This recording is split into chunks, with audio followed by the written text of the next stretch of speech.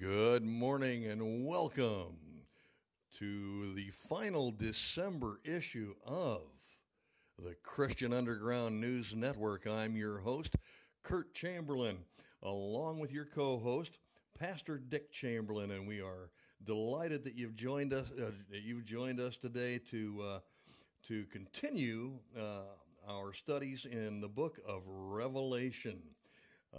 We have gone all the way through chapter 12 so far, and if I'm not mistaken, I believe we're going to do a short review of chapter 12 today, and then Pastor's going to take us into chapter 13, and we're going to learn some really great information about the end-time beast of chapter 13 in Revelation. So, without further ado, Pastor, good morning, and glad to have you with us as always.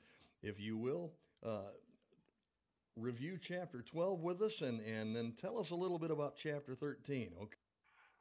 You got it. Thank you.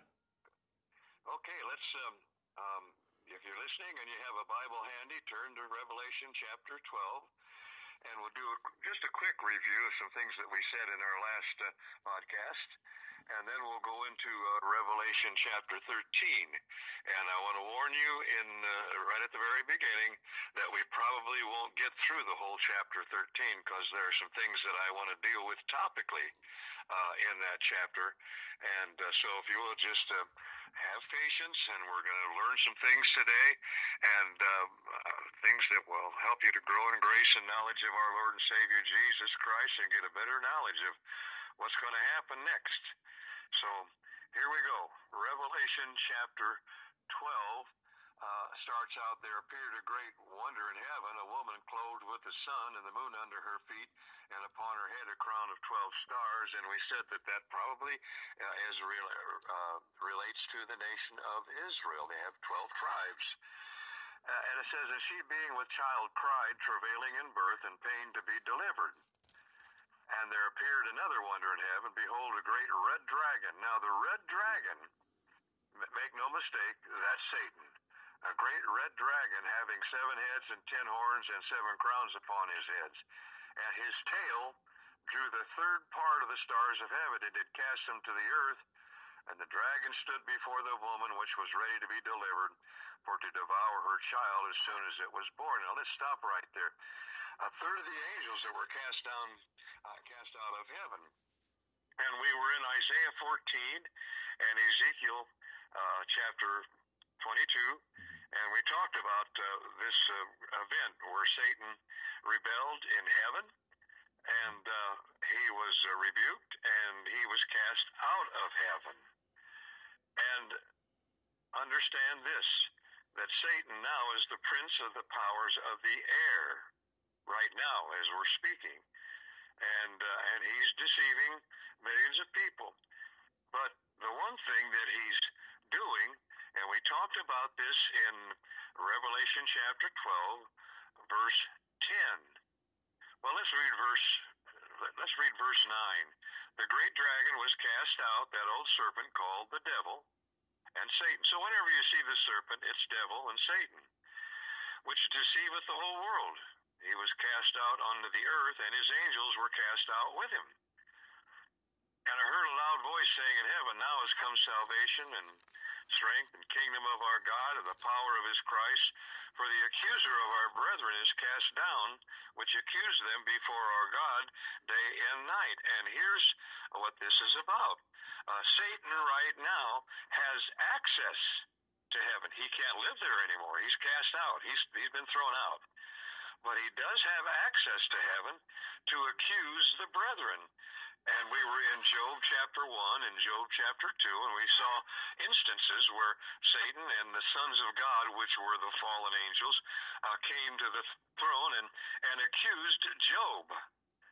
He's doing that with you and me today, and he's accusing us. And so he was the accuser of our brethren. It says it's cast down. Now, from this point on, I don't see any verse of Scripture, any passage which says he's now has access to heaven to accuse the brethren, because now he's cast down. Verse 11 says they overcame him by the blood of the Lamb, by the word of their testimony, and they loved not their lives unto death. I wonder how many Christians are living that way. Anyway, therefore rejoice, ye heavens, and ye that dwell in them. Woe to the inhabitants of the earth and of the sea, for the devil is come down unto you, having great wrath. And we talked about, now he is angry. He is very angry. And by the way, we're dealing with a time under the seventh trumpet.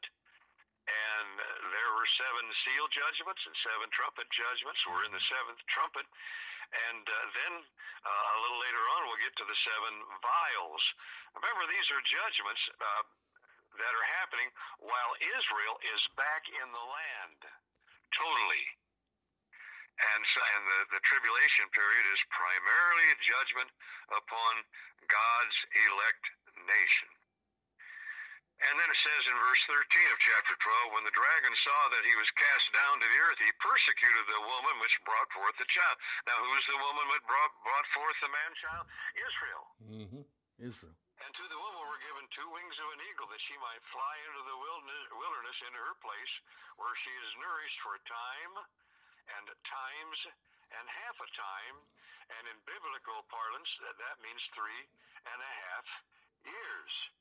And so she was escaped from the face of the serpent, it says in verse 14. Mm-hmm. The serpent cast out of his mouth water as a flood after the woman, that he might cause her to be carried away of the flood. And the earth helped the woman, and the earth opened her mouth and swallowed up the flood which the dragon cast out of his mouth. And so God is protecting his elect nation, even though he's judging them during this 7-year tribulation. And then verse 17 of chapter 12 says, and the dragon was wroth with the woman, and he went to make war with the remnant of her seed, which keep the commandments of God and have the testimony of Jesus Christ. And so there were Jews getting saved, and they were coming to a correct knowledge of God. They have stopped rejecting Christ and is now receiving him. And so that's what chapter 12 is about. Now, chapter 13, I'm going to read quite a lengthy passage here, so stay with me, and I'm going to emphasize some words, and when I get to them, I'm going to tell you why.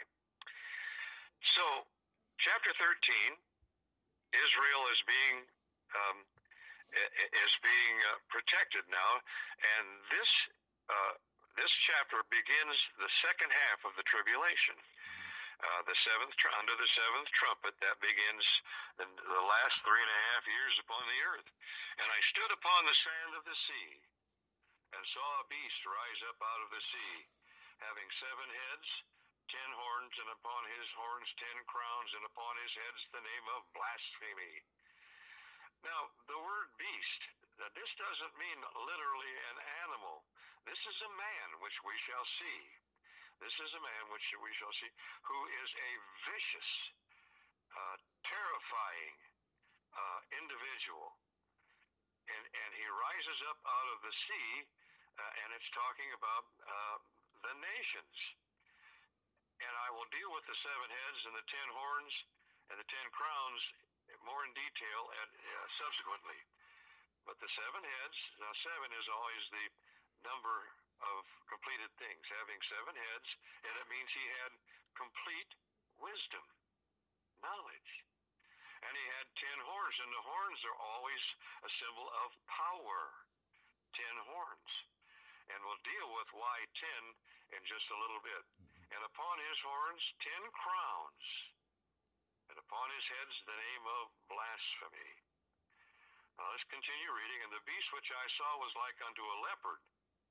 We got speed there, the ability to hunt. His feet were as the feet of a bear. Anybody ever see a bear's feet?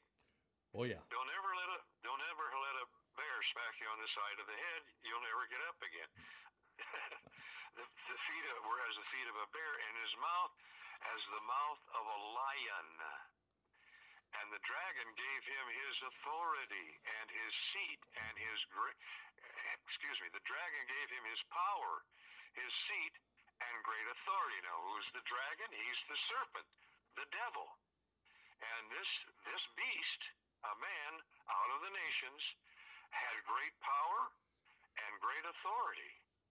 And he said, and I saw one of his heads, as it were, wounded to death, and his deadly wound was healed, and all the world wondered after the beast. Now remember, the Antichrist is the fake Christ. And so this is a fake resurrection. Mm-hmm. So you have to understand that. And so people said, oh, raised from the dead.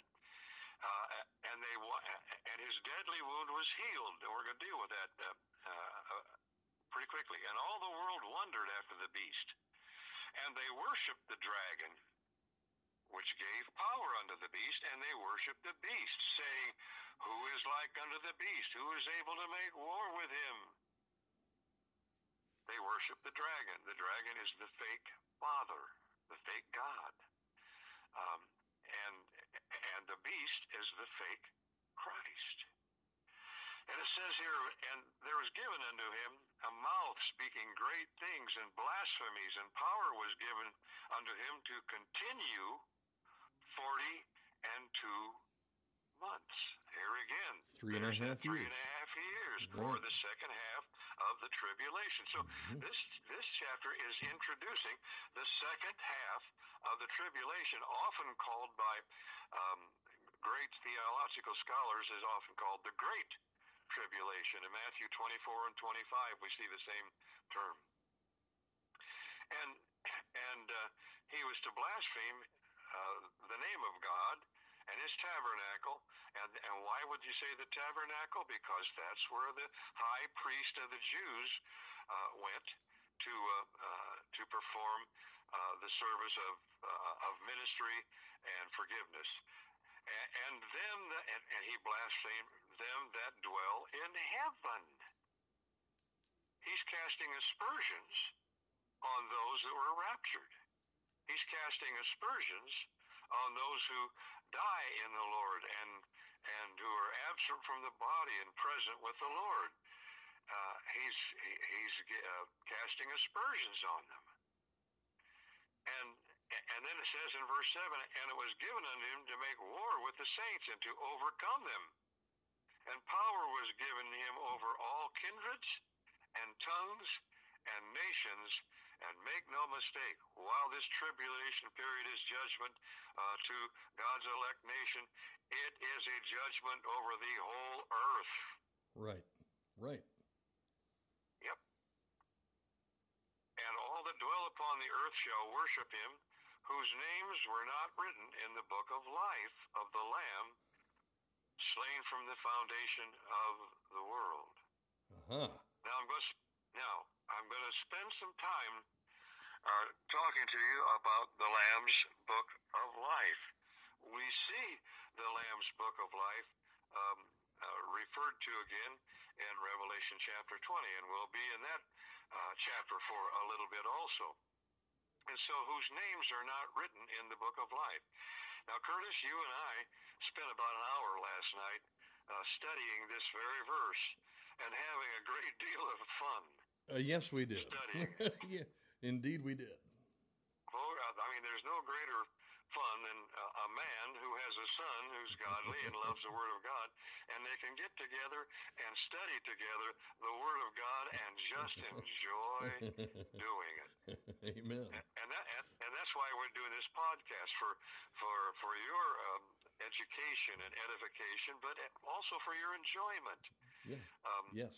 Yeah, and why wouldn't people who are saved enjoy studying the precious Word of God and knowing how the whole thing is going, how the whole shebang is going to end? That's right. And that's what this is about. And he says, whose names were not written in the book of life. Now and it's the book of the Lamb, who was slain from the foundation of the world. Wait a minute. I thought he was killed in 33 AD. Yeah. No. Yeah. No. God knew the end from the beginning. Oh, yeah. Now understand this. So when he says the Lamb slain from the foundation of the world, it was always in God's mind to send his Son. He gave his only begotten Son, that whosoever believe in him shall not perish but have eternal life. Now, when you and I were growing up, well, maybe not so much when you were growing up, but when I was growing up, I had the world's godliest parents. My dad was a Sunday school teacher in one of the largest fundamental churches in Peoria at the time when he was a young man and I was just a kid. And my mother taught vacation Bible school. She taught the elementary grades in Sunday school. She was one of the leaders in a teenage girls group called the Pioneer Girls, where they learned not only the Bible, but how to behave in the home, how to cook, how to keep house, and so forth. And so my godly parents taught me this thing. And I found out in later years that it was wrong. But this was the thing that was being taught for years. And that is, Dickie, they'd say, and don't you ever call me that. You hear me? Who, me? Dickie. Dickie, the moment you get saved, God writes your name in the book of life. Mm-hmm. Okay? Now, let me just say this to you. Here's how I've learned to believe it.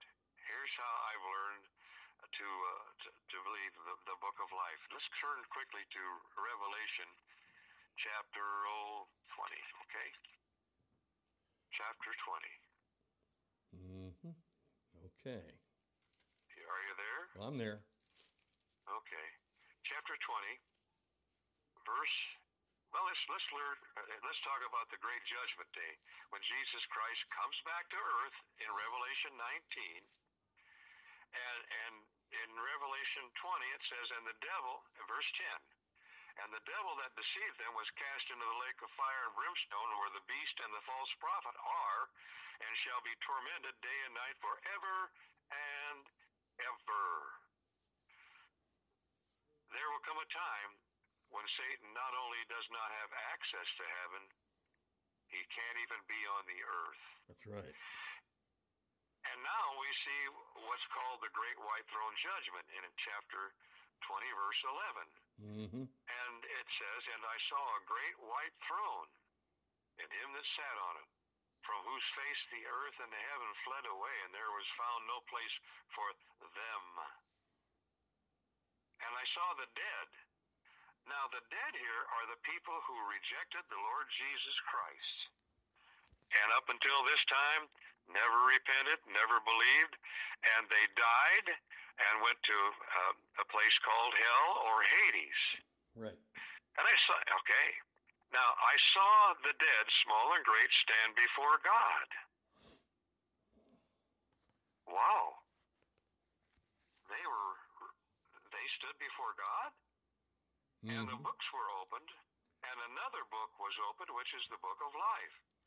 And the dead were judged out of those things which were written in the books according to their works. Now let's stop for a minute. So the dead, the people that are in hell, their spirits are there. Right.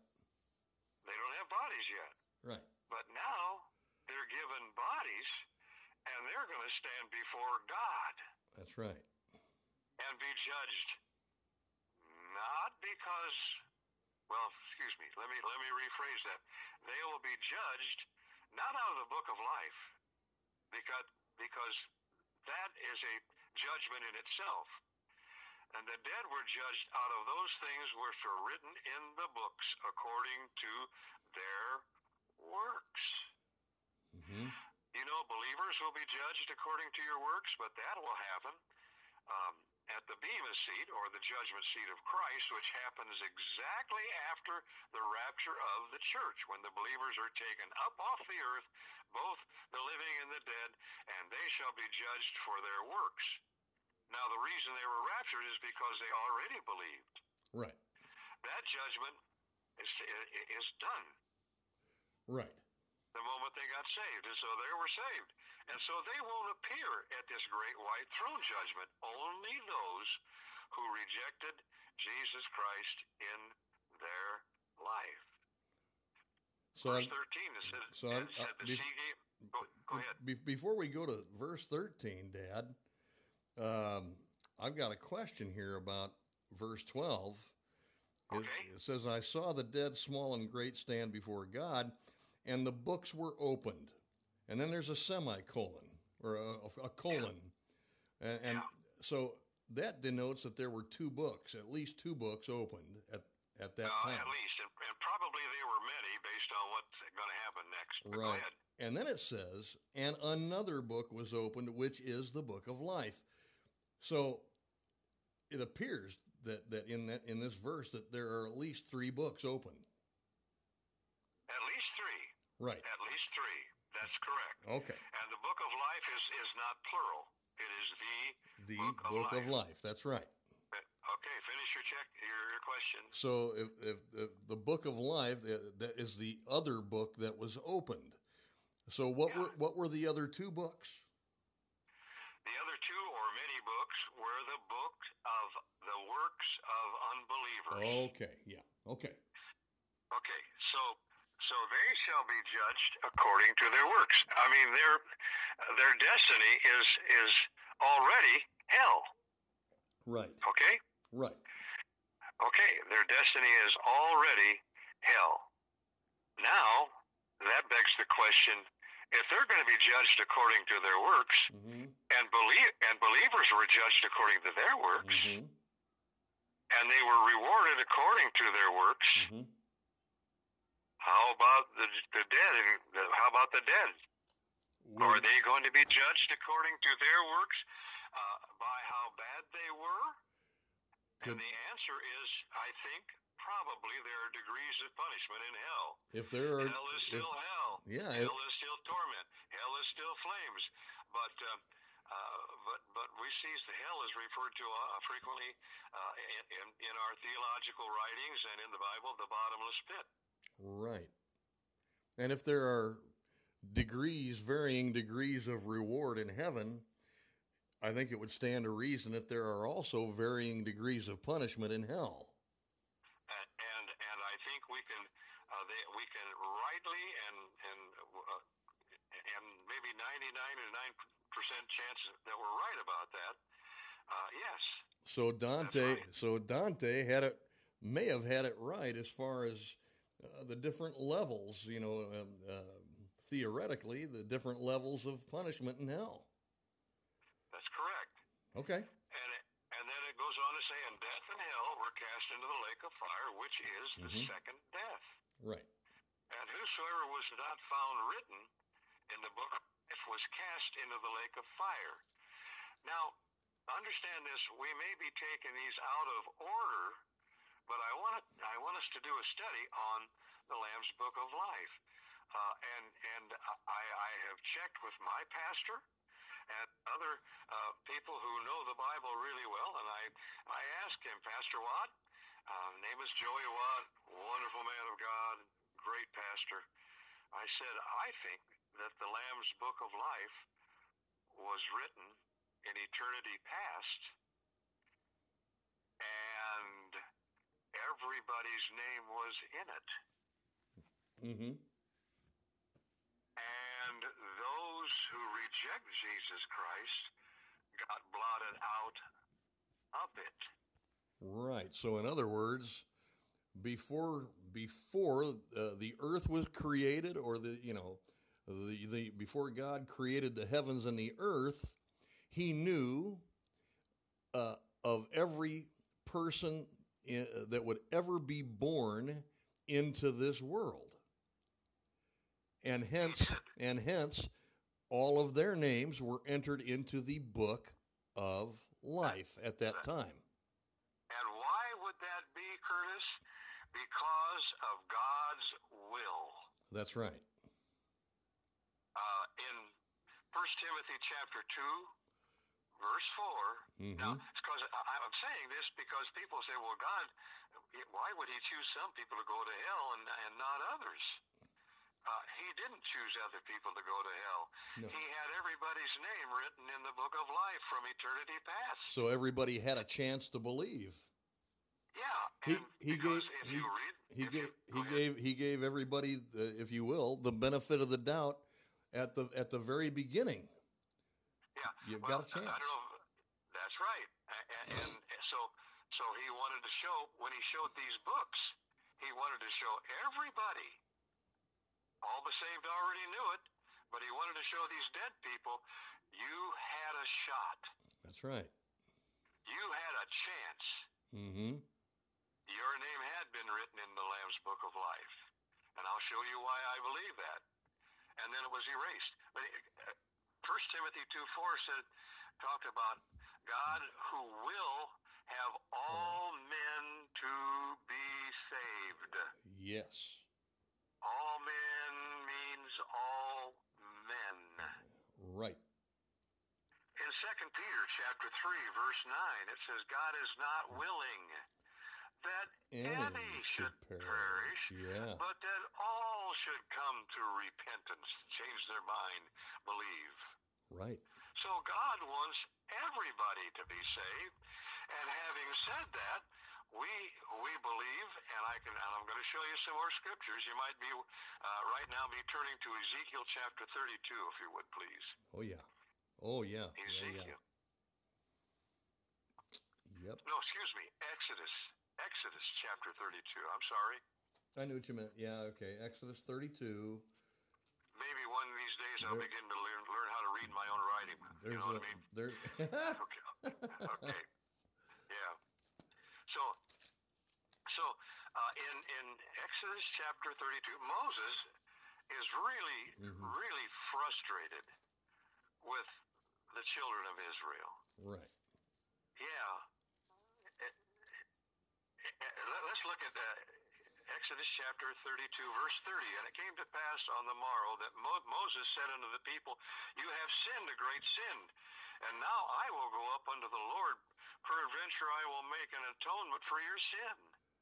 Yeah, this was about the golden calf when they made that, right? There was a lot of stuff about idolatry. I'm not going to go into all of it, but that's right. He said they've sinned a great sin. And it says, Moses returned unto the Lord and said, oh, this people have sinned a great sin and have made them gods of gold. They were... When Moses was up on the mountain getting the Ten Commandments, Aaron made a golden calf, and the Israelites, who have been saved out of Egypt, now were dancing naked around a golden calf. Oh boy! My goodness! By the way, folks, I think sometimes that we in Christendom have a tendency to erect the golden calf sometimes. But anyway, let's return. Moses returned unto the Lord and said, oh, this people have sinned a great sin and have made them gods of gold. And he says, yet now, if thou wilt, forgive their sin. And then he says something that really shook me.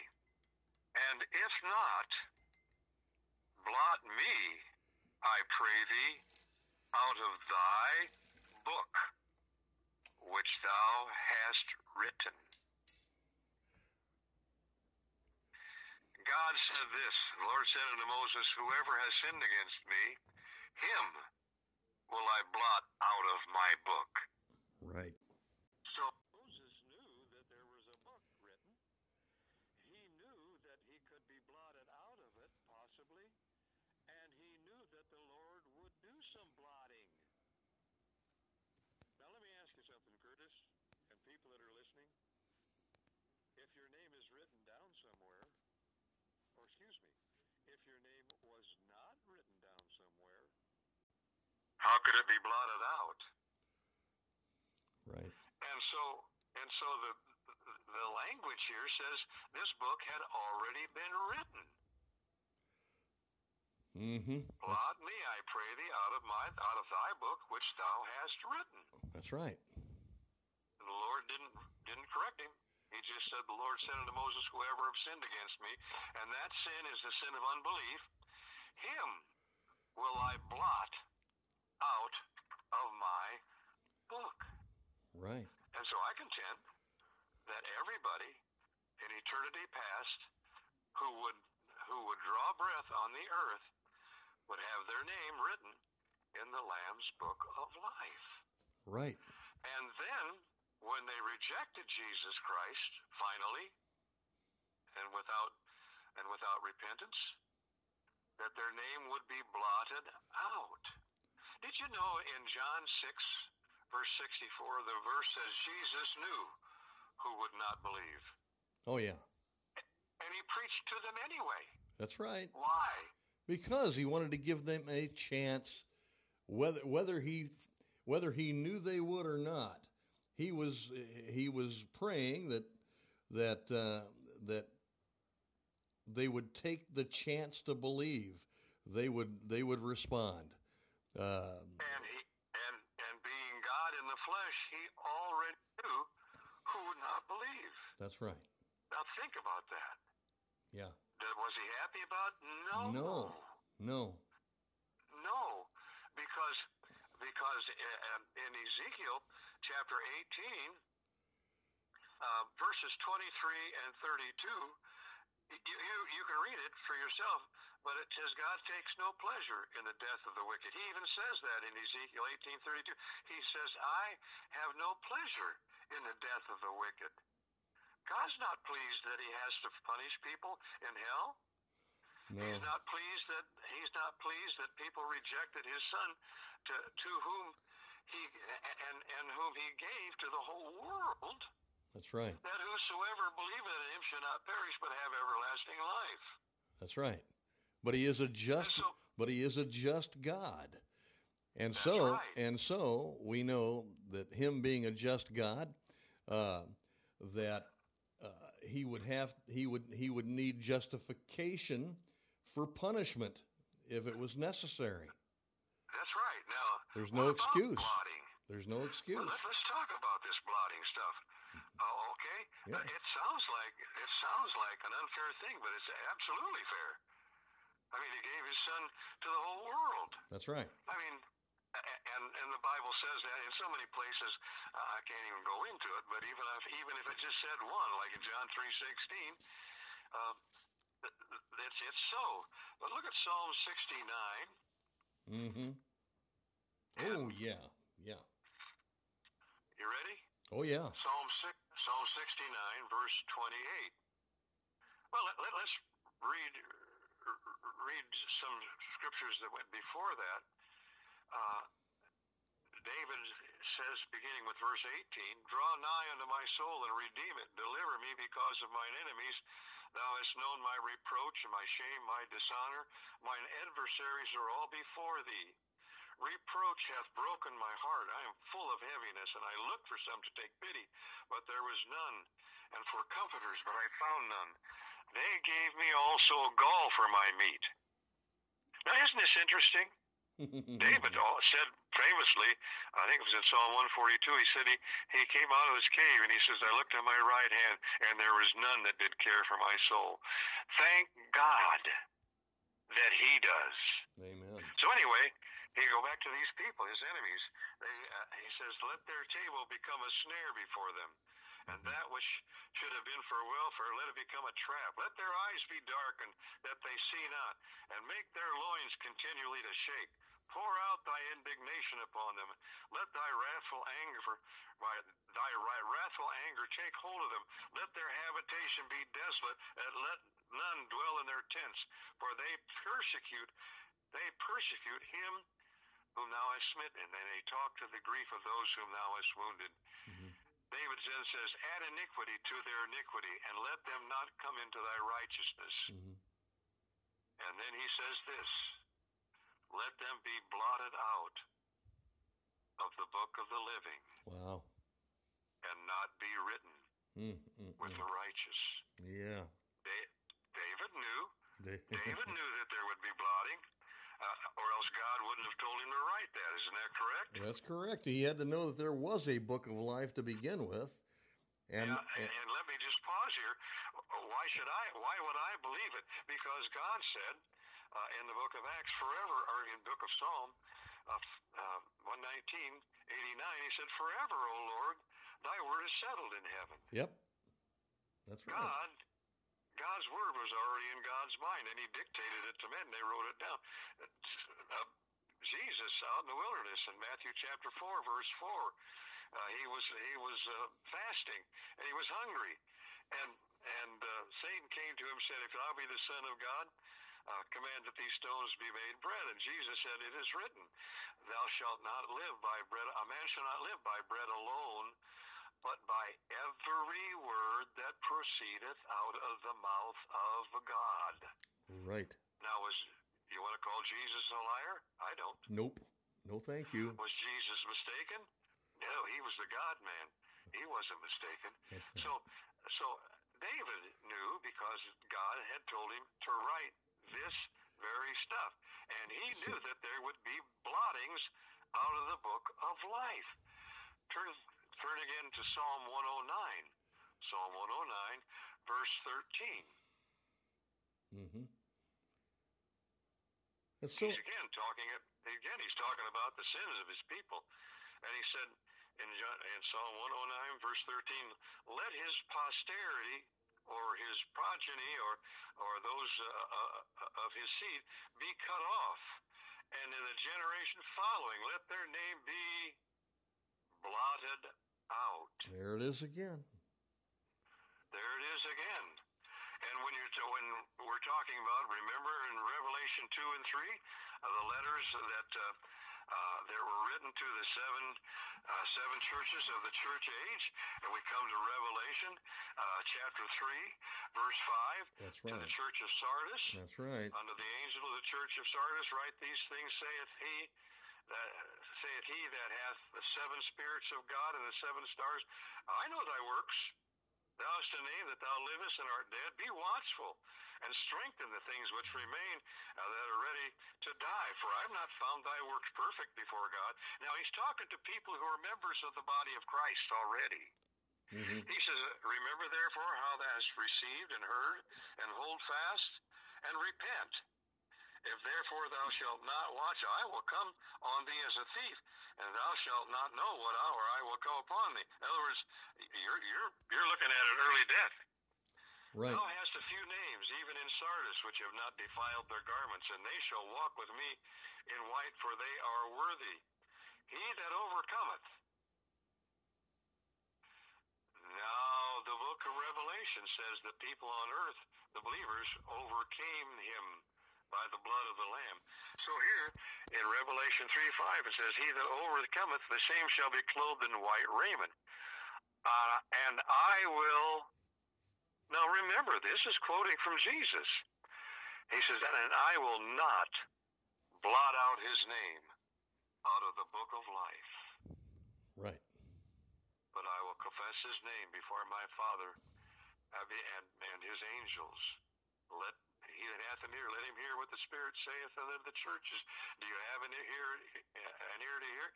The Lamb's book of life was completed in eternity past. Yeah, it's so interesting that even Moses knew about the book of life. He knew there was. David knew.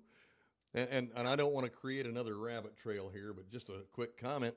You know, Moses was willing to sacrifice himself for his people. Wasn't he a picture of Christ there, Dad? That was a perfect picture of the Lord Jesus Christ. Sure was. That's exactly right. Moses was a picture of Christ himself. Yeah, and then he said, "I'm not going to blot your name out." That's right. Yeah, that's right. And by the way, that's a pretty good indication of eternal security, isn't it? It certainly is. It certainly is. Mm-hmm. Okay. All right. So unbelievers then, according to the book of the Revelation, will be judged according to their works. Mm-hmm. Now, do you think people can be saved by doing good works, Curtis? Absolutely not. Oh, I wonder how come.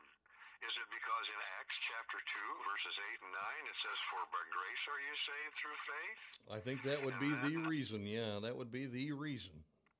and that not of yourself, That's right. not by works, lest any man should boast? That's right. You We can't. both know a man. You We both know a man. Go ahead. you can't do it yourself. But No, you can't. but Christ can do it for you through your belief. That's right. Before you get saved, and I'm going to show you some scriptures that proves what I'm going to say here. Before you get saved, before you believe, before you're saved by grace through faith, you cannot do anything that's righteous. Well, what if I feed the bum down there on Adams Street? If you're not saved, that's not a righteous work. And I'm going to tell you, and I'll take you to Romans chapter 3. Boy, that's one of the best soul-winning chapters in the book. It sure is. Yeah. Yeah. It says here in Romans chapter 3, let's see. It says here, what shall we say? What then? Are we better than they? And you're talking about, are we believers better than the lost? No, in no wise, for we have before proved both Jews and Gentiles that they are all under sin. Everybody. And as it is written, there's unrighteous, no, not one. Right. That's almost a direct quote from Psalm chapter 14, verse 3. And then he says this, there is none that understandeth. There is none that seeketh after God. They are all, what do you mean, none seeketh after God? It means that the lost person is lost because he doesn't seek after God. But the saved person was saved not because he sought after God, but because God sought after him as just the way he did the lost. That's right. Back to Romans chapter 3, verse 12. Says they are all gone out of the way. Who? The lost people. Yep. They are together become unprofitable. Who's that? Lost people. Mm-hmm. There is none that doeth good. No, not one. Right. The lost people, the unsaved. Their throat is an open sepulchre, and their tongues they have used deceit, and poison of asps is under their lips. His mouth is full of cursing and bitterness. And he goes on to describe, there's more bigger description of that. And he says this, in chapter 3, verse 23. Well, let's read verses 21, and we'll get to verse 23. But now the righteousness of God without the law is manifested, being witnessed by the law and the prophets, even the righteousness of God, which is by faith. Uh-oh. Not by works. That's right. By faith of Jesus Christ unto all upon all them that believe. Right. For there is no difference, for all have sinned. That's you and me, Kurt. That's you and me. That's right. That's my wonderful Bible-believing wife. For all have sinned and come short of the glory of God. Yep. What? Even those who had their names written in the Lamb's Book of Life? Mm-hmm. Yes, sir. That's right. Yep. For all have sinned and come short of the glory of God, being justified freely by His grace. Yeah. Yeah. And the Bible says in Romans 3:10, as it is written, there's none righteous, no, not one. If you haven't believed in Jesus Christ as your Savior, there's not one single stinking work that you can do to be saved. And by the way, if you don't get saved, if you don't become a believer in Jesus Christ, those books that were opened in Revelation chapter 20, and the other book was the book of life in our text in Revelation chapter 13, if you're not saved, your name is not in the book of life, because that book will be shown to you, and you will be the blots. And Jesus, in effect, is saying you had your chance. That's right. And now the books of the works, you're going to be judged by those things that are in those works. Wowzer. Pastor, How much time have we got? Yeah, go ahead. I was just going to tell you, we have 15 minutes left, sir. 15 minutes left. Okay. Yes, sir. So we're still in Revelation chapter 13. Please go back to that. And I know we've strayed from that text, but we've actually explained the text. All right? Mm-hmm. Now, Curtis, in all my years of ministry, now, please understand, I don't consider myself anybody. You know, I'm not a famous author of books. I'm just not. But I am saved, and I have been teaching the Word of God more or less faithfully. I think sometimes I've slipped and fallen a little bit away from what God called me, but I always came back because it burned in my heart. But for the last, I began teaching you and Kelly the Word of God when you were just infants. Absolutely. I remember sitting on my bedroom floor with Kelly, and during nighttime devotions right before bed. Yeah. I was maybe 4 or 5, I think. Yeah. Pardon me? Yeah. Well, it stuck with your sister too. Oh yeah. Yeah. No doubt. Yeah. So here's what happened. Your name was not written in the Lamb's Book of Life. For now you shall be judged for your works. Mm-hmm. And I want you to know, and I'll repeat it again and again if I have to, that you can't do anything righteous to be saved. That's right. Okay.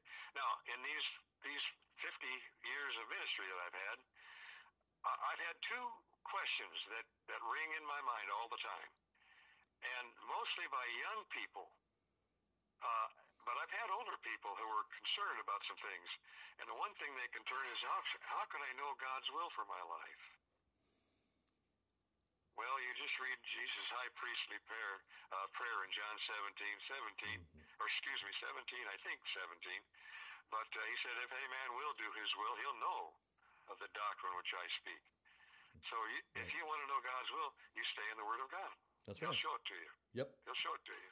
Yeah. But the main primary thing is the will is that to be saved, but that you should be saved. But they ask it, and we got to be prepared to answer that. But the other one is like it. Who is the Antichrist? Can we know who he is? Mm-hmm. What's his name? Right. Is he alive today?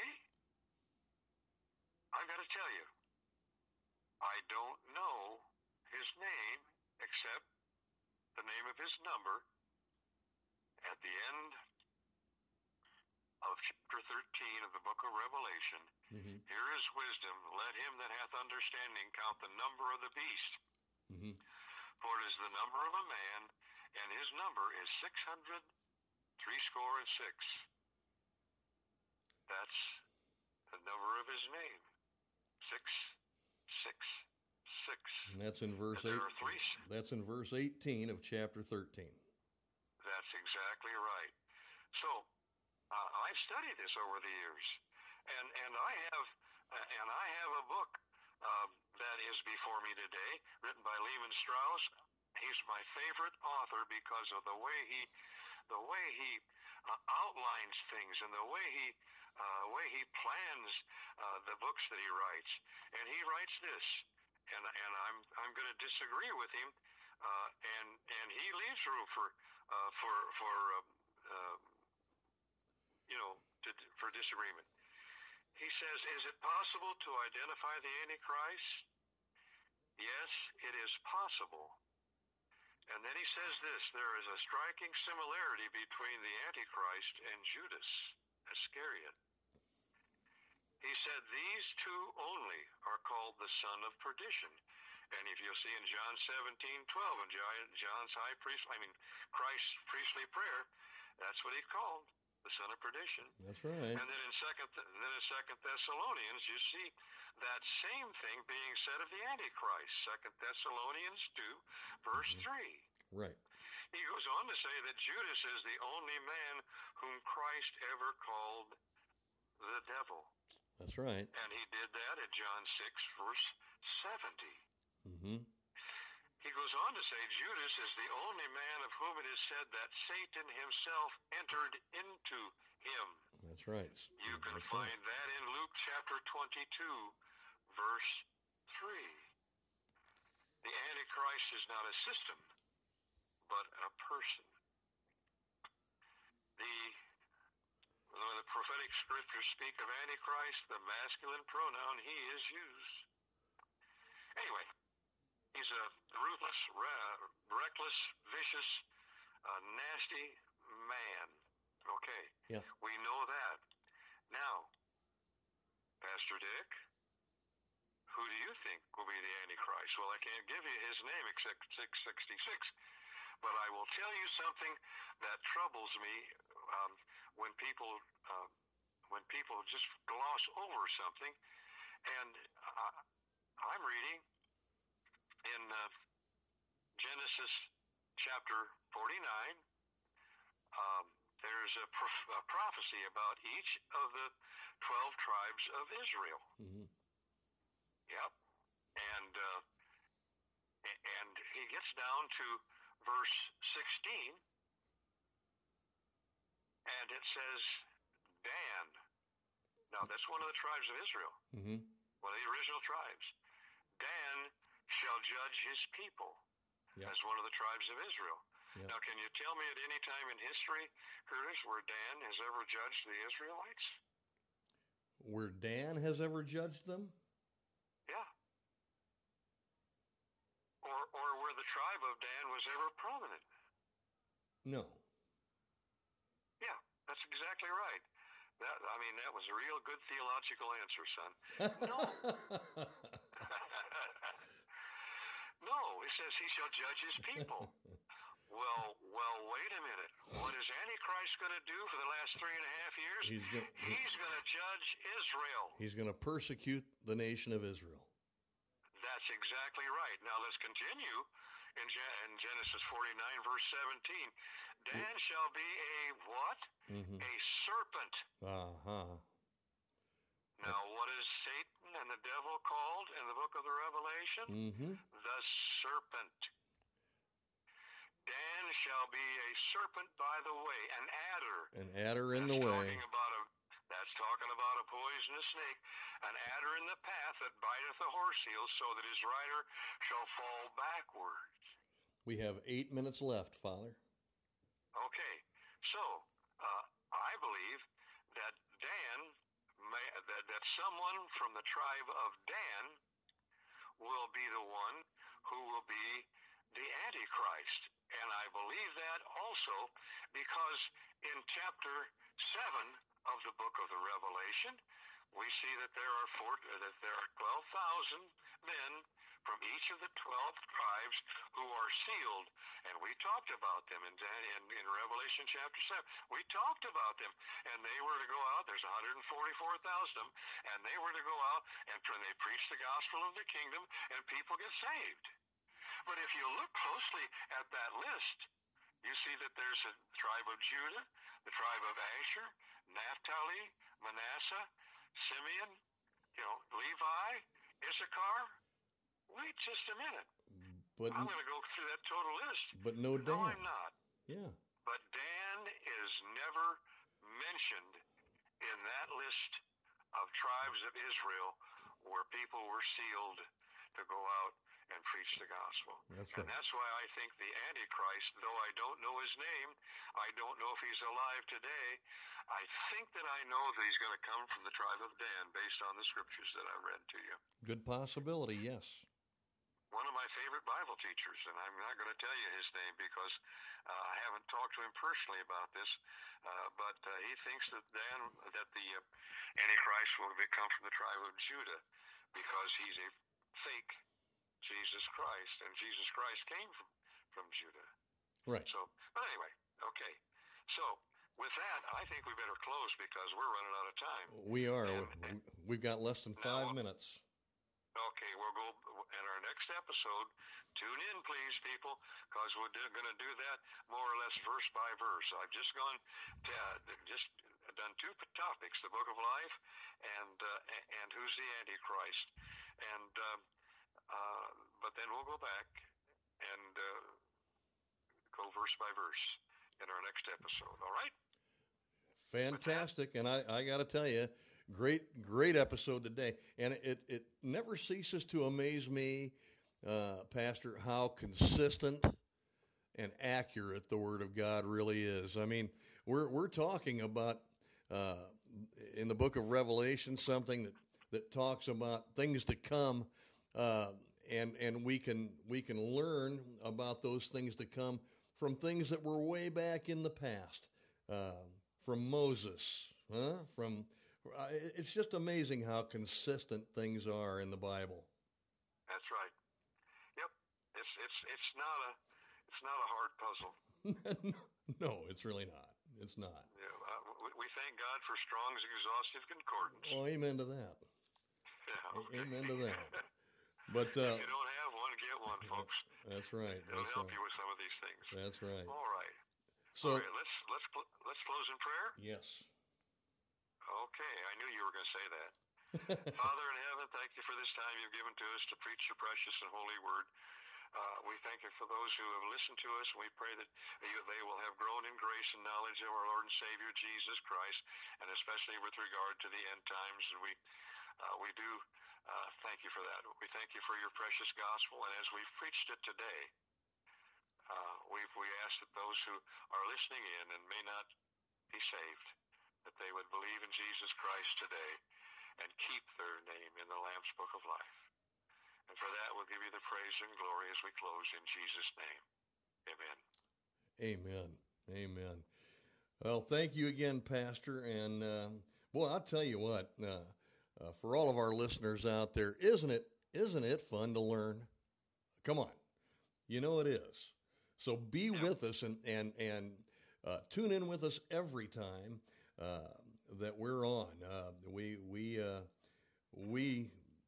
experience such a joy being in the Word of God and teaching it, and because at the same time we get to learn as we study too. So it's just a total joy to learn, and we're glad to be sharing that joy with you.